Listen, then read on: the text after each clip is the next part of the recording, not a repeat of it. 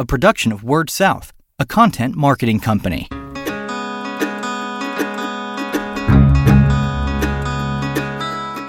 Story Connect, the podcast, helping communicators discover ideas to shape their stories and connect with their customers. What can you do to be a part of the legislative discussion in Washington? That's what we're talking about on this episode of Story Connect, the podcast. I'm your host, Andy Johns, and I'm joined today by a very special guest, Shirley Bloomfield, who is the Executive Director of NTCA, the Rural Broadband Association. Shirley, thank you for joining me. I am delighted to be here with you today, Andy. Well, we are recording here live at the KTA conference, Kentucky Telecom Association conference in Lexington. So any noise that you hear in the background is not background noise, it's ambiance, because we're here at where there's a lot of activity with the conference doing that. So while we had Shirley for just a few minutes, I wanted to talk a little bit about your update today. There is just so much going on in Washington right now, and you said in your presentation that it's an unusual time right now. But is there, if we could even open a little bit with just a little bit about everything that's going on that you guys have been working on in Washington lately? So I would capsulize all of it by saying rural broadband is the flavor of the year, and everybody wants to talk about it. Everybody wants to figure out how to crack the nut to get broadband to where it is not right now. And I think the one challenge is getting people to understand it's not one and done. You don't just plop some money on the table and then walk away, that you've got to build and sustain the networks. Right.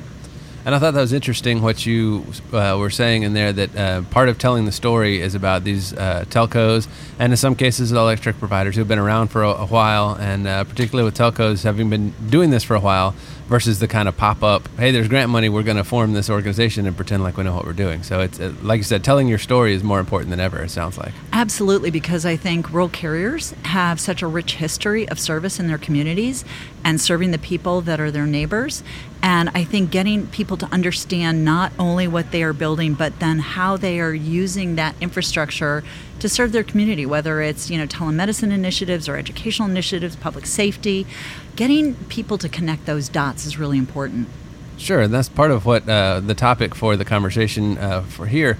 So what are some things, since this podcast goes out to primarily our audience is communications and marketing folks in the telco industry, what are some things that they can do to help mobilize their members, their customers, or their own, even the employees, to help what you guys are doing, kind of augment that of what you guys are doing in Washington? So I appreciate your asking, because what an amazing group of people with high energy that actually understand their company and understand their community. And one of the things that is so important, people get really intimidated by advocacy or, Sure. the legislative process. It seems really mysterious. Right. And what people don't understand is that their own stories and their own, what they're actually doing on the ground is really the thing that policymakers need to hear. So it's not like you've got to understand all the intricacies of the latest USF filing. You've got to understand this is how much support we get. This is how much the recent, budget control mechanism is going to cut. This is the infrastructure we are now not going to be building to these many consumers because of actions taking place in Washington.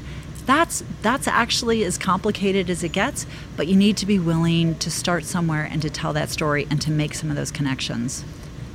And that makes it so much more meaningful, too, to have those concrete examples of, these are the folks that know what it looks like when you connect a school or a hospital or whatever it is to broadband for the first time. Absolutely, and they see the difference in the community. They see, the impact, even the economic impact on the community when you start doing some of that stuff. The other thing that I think is so interesting now is we started working with a lot of site selection folks, and that they will tell you the very first thing on everybody's list is, does this community have broadband, and how are they using it? Well, our folks actually have broadband. I just think the next step is you got to tell people what you've got, because I think our sector of the industry gets really painted by those parts of rural America that don't have robust broadband. Right. Because that's where the drama is, right? That's where the sad stories come from. That's where the need really is. So the problem is we've got to do the flip side and then say, but that's not our rural America. That's well said. One of the ways when we're talking about telling the story, one of the ways that you brought up in your presentation that people are telling the story, and you mentioned it with Tyler Campbell here, the director of the KTA, being on social media. And that was interesting to me. If you can kind of go over some of that again, that really matters, that there's liking and retweeting and all kind of stuff that really matters in DC. Absolutely. I used to actually be a little bit hesitant about some of the social media stuff. I kept thinking, who's going to say something meaningful in 144 characters or whatever the Twitter sphere might be, or who's really looking on Facebook, or who's doing Instagram. That's the stuff kids do. Right. Well, let's be honest. It starts at the top. We have a president who is literally setting policy by tweeting. Mm-hmm. So that has trickled down. And so what I find, for example, is the chairman of the FCC is a very prolific on social media. Okay. He's very engaged in it. So what we do is we follow him, he follows us, and it's the ability to amplify a message. So one of the examples that I had shared today is he was out in Virginia touring some telemedicine initiatives recently this week, and I was able to basically take his tweet of his tour, retweet it with my own quote, which said, tagging Chairman Pai, saying this is great because you know what?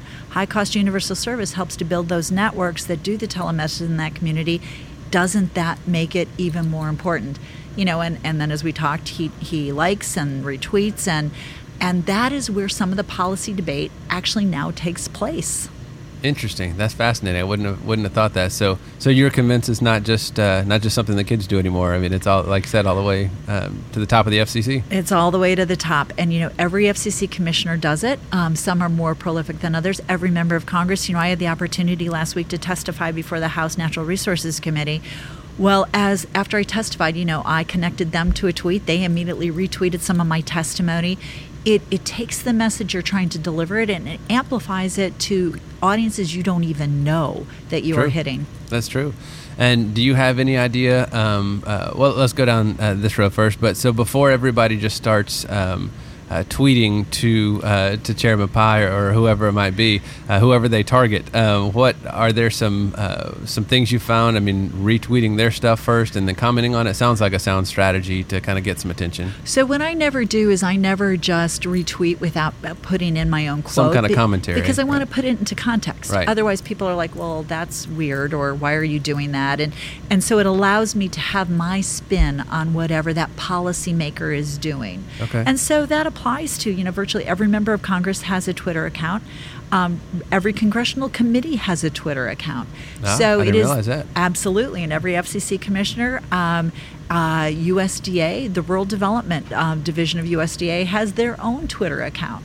Okay. So, when you're trying to kind of place some of that messaging out there, it's just another way to reach a broader audience.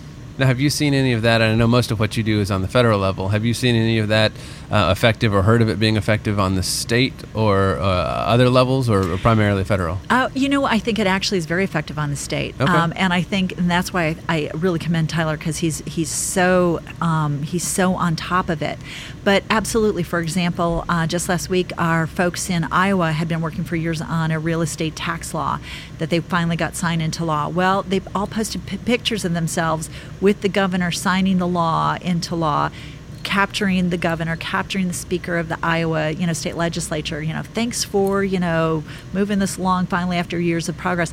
Well, it's a great way to, that's a feather in their cap. Right. And again, it's giving them credit. Right. And meanwhile, it's a bunch of Arlex, out there, standing with the governor. So again, and everybody has their own audience, and everybody's got their own set of followers. You're just amplifying how much further out that message goes. Excellent. Well, I appreciate the time. Shirley, just a little behind the scenes. She flew in right before her presentation. She presented. She's been talking to folks. She came to the podcast. She hasn't even checked into the hotel yet. So I appreciate you taking the time to join me on this episode. Well, we always appreciate Word South and all the work that you guys do to make sure that rural broadband providers can tell their story. Excellent. Well, thank you. Well, she is Shirley Bloomfield. She is the CEO of NTCA, the Rural Broadband Association. I'm your host, Andy Johns. And until we talk again, keep telling your story. You've been listening to Story Connect, the podcast, a production of Word South, a content marketing company.